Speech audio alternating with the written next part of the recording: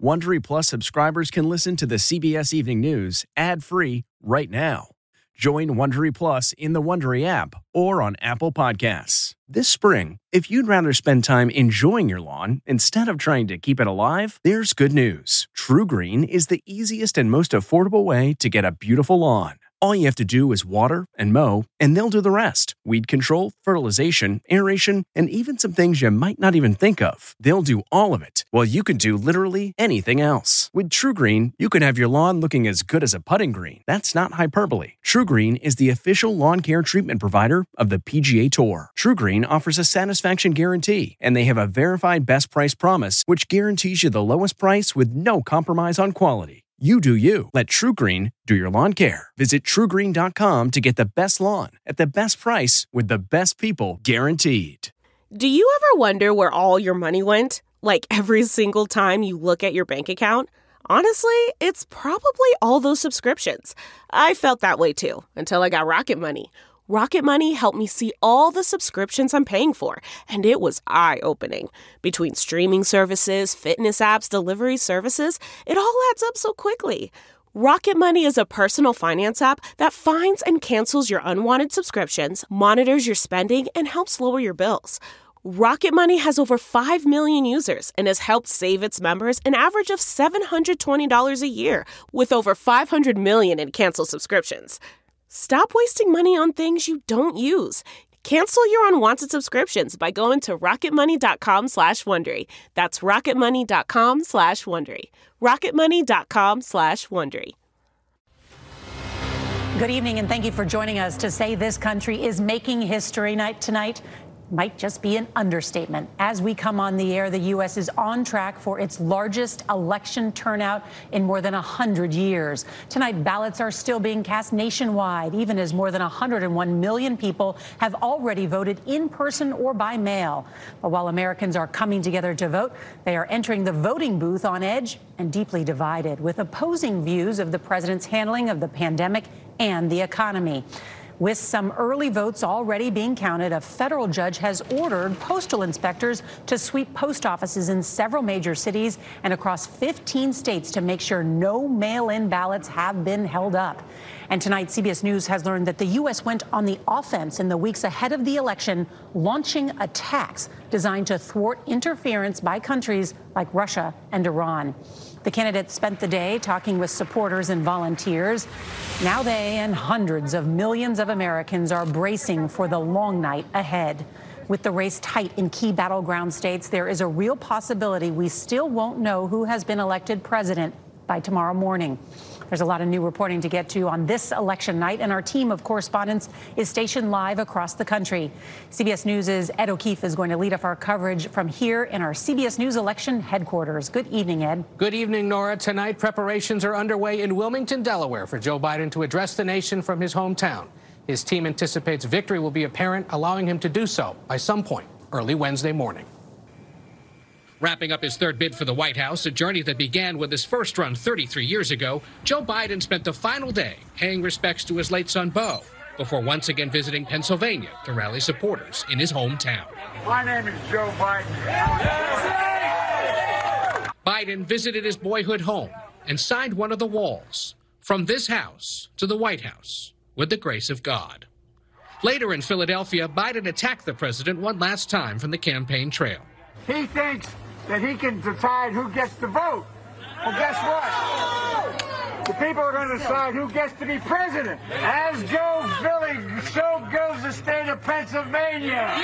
Biden went into the night with an edge over the president nationwide and in Pennsylvania. But with mailed-in ballots trickling in for the next 3 days, the Keystone State's full results might not be known until later this week.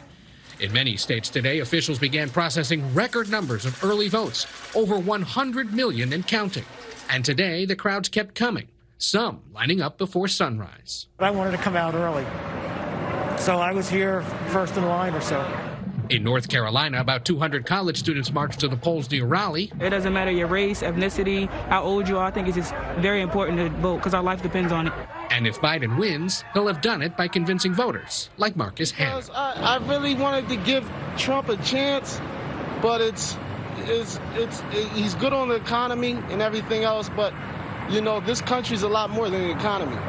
So that's why my vote's going to Biden. Nationwide, no reports of widespread voter fraud or intimidation, but a federal judge ordered the U.S. Postal Service to sweep mail processing facilities to ensure no ballots were held up for delivery. The order came amid complaints about slowed down election mail in cities like Atlanta, Detroit, Miami, and Philadelphia. Biden's running mate, California Senator Kamala Harris, who's possibly on the verge of becoming the first woman elected vice president, also made a last-minute pitch to voters outside Detroit. Path to the White House runs right through this hood, right through. The Biden campaign believes they still have a path to 270 electoral votes, even if they don't win Pennsylvania. They'd have to win Michigan and Wisconsin, plus some mix of Arizona or Florida or North Carolina to make it happen. But for Biden, everything's easier and sweeter if he wins Pennsylvania, Norah. Looking forward to spending the evening here covering this election. Thank you, Ed. All right, tonight, President Trump is in the White House, where he plans to spend the evening watching returns. Earlier, he told staffers that he hasn't started thinking about a concession or an acceptance speech. If he should be defeated, Mr. Trump would be just the fourth elected incumbent in the last 100 years to lose re-election. CBS's Paula Reed is at the White House tonight. Good evening, Paula. Good evening, Nora. Our CBS News exit polling data shows today Republicans turned out in force. But the question now is whether they will keep turning up and whether it will be enough to overcome that lead that Democrats ran up in the early vote. After barnstorming the country in the last few weeks, President Trump made just one stop this election day to his campaign headquarters, where he discussed the possibility of losing. Losing is never easy. Not for me, it's not. The president trailed or was tied with Biden in most key swing states heading into today. And his decision to repeatedly downplay the pandemic in the final weeks of the campaign clashed with the reality on the ground, where the virus has peaked in the run-up to Election Day. We're rounding the turn, by the way. We understand the disease.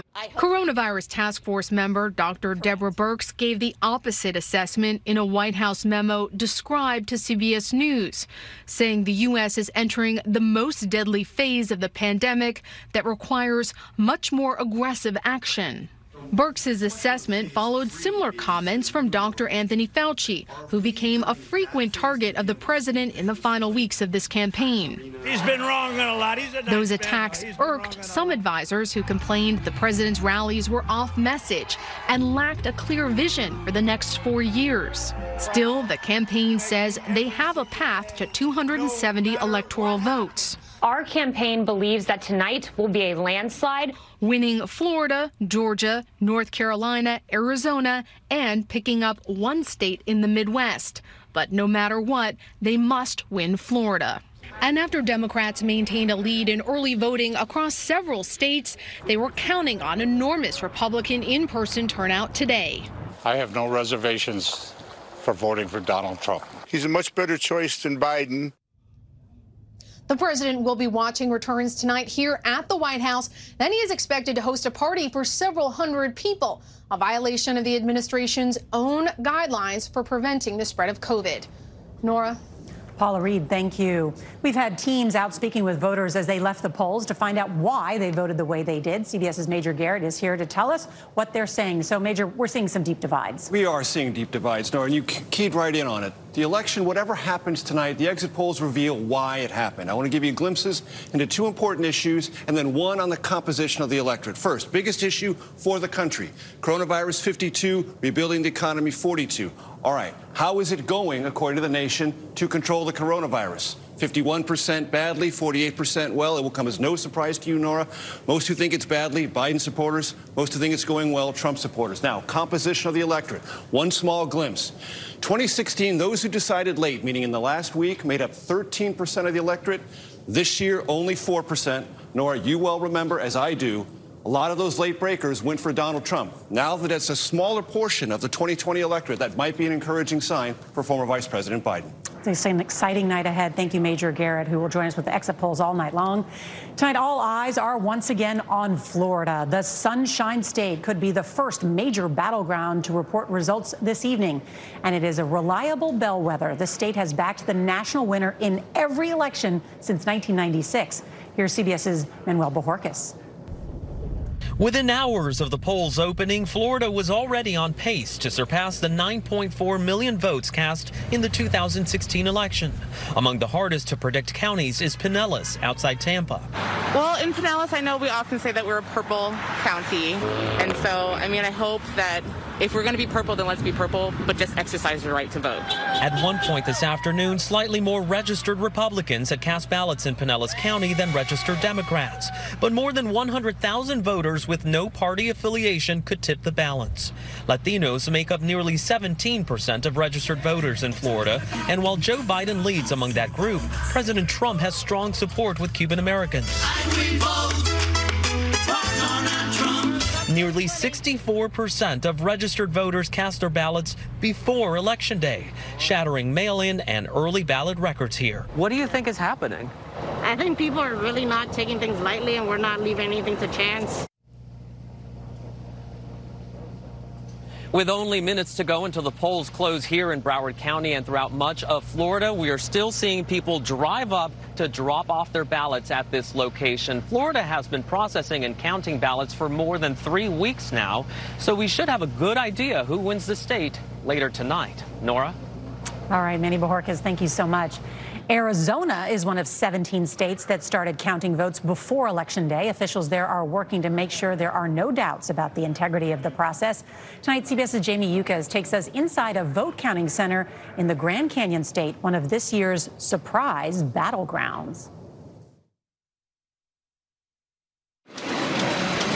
Behind the scenes in Maricopa County, 6,000 to 8,000 mail-in and early votes are counted each hour. Why is it important to you that there is so much transparency? It's really important so that voters see the whole process. Transparency and security. Once ballots are run through these machines, they're transferred to a secure server behind locked glass doors. It's a system designed to defend against any outside interference. Is there any way someone could hack these results? They wouldn't be able to hack it because none of it is connected to the internet. They've been counting ballots for 2 weeks. Tonight, voters across the country can watch their own so-called ballot cams.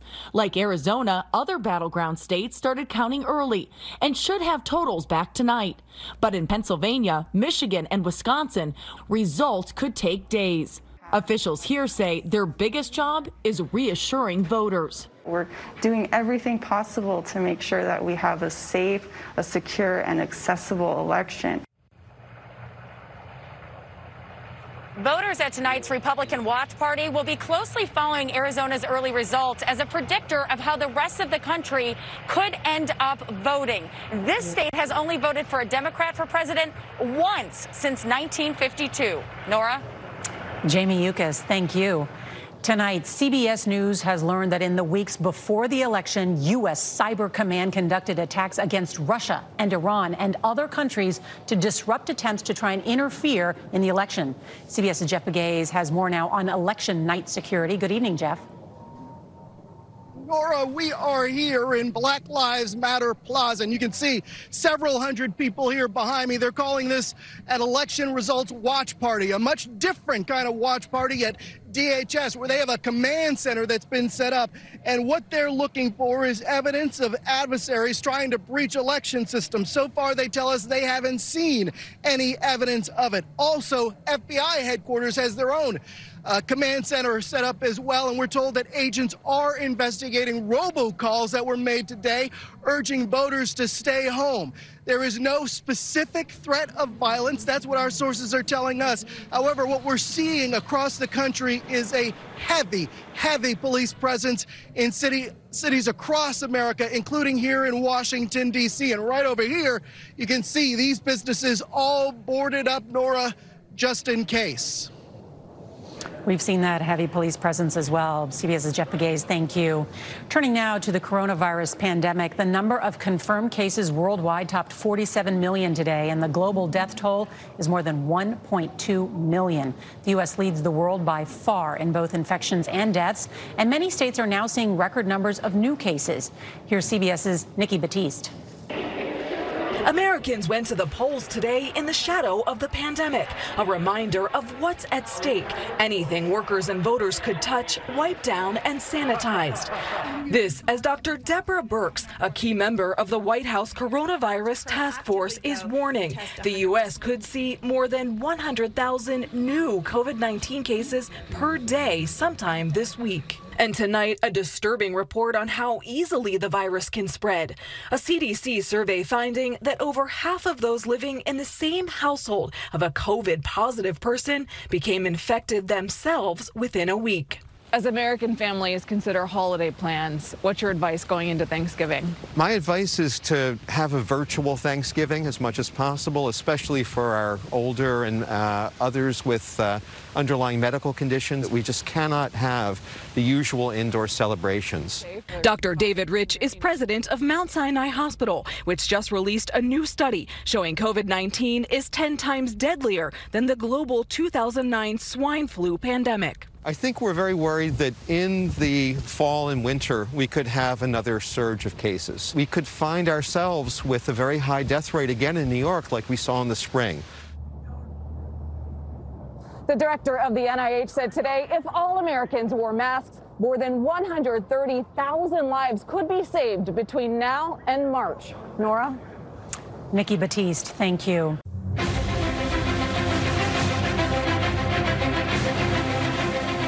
The NFL was hit today with several high-profile COVID cases. Hall of Fame quarterback John Elway, now the general manager of the Denver Broncos, and team president Joe Ellis both have minor symptoms. And Dallas Cowboys quarterback Andy Dalton was placed on the COVID reserve list today and will miss Sunday's game. In earthquake-ravaged Turkey, a 3-year-old girl was rescued from the rubble of a collapsed building today. Helmet camera video captured the incredible rescue. Crews heard her screams, and it took hours to get to her. The girl somehow survived for more than 90 hours, buried alive. Oh, it just gives me the chills. If we've learned anything this campaign, it's that nothing can stop some voters from doing their civic duty. Meet Mildred Madison. She's voted in every presidential election since Truman beat Dewey.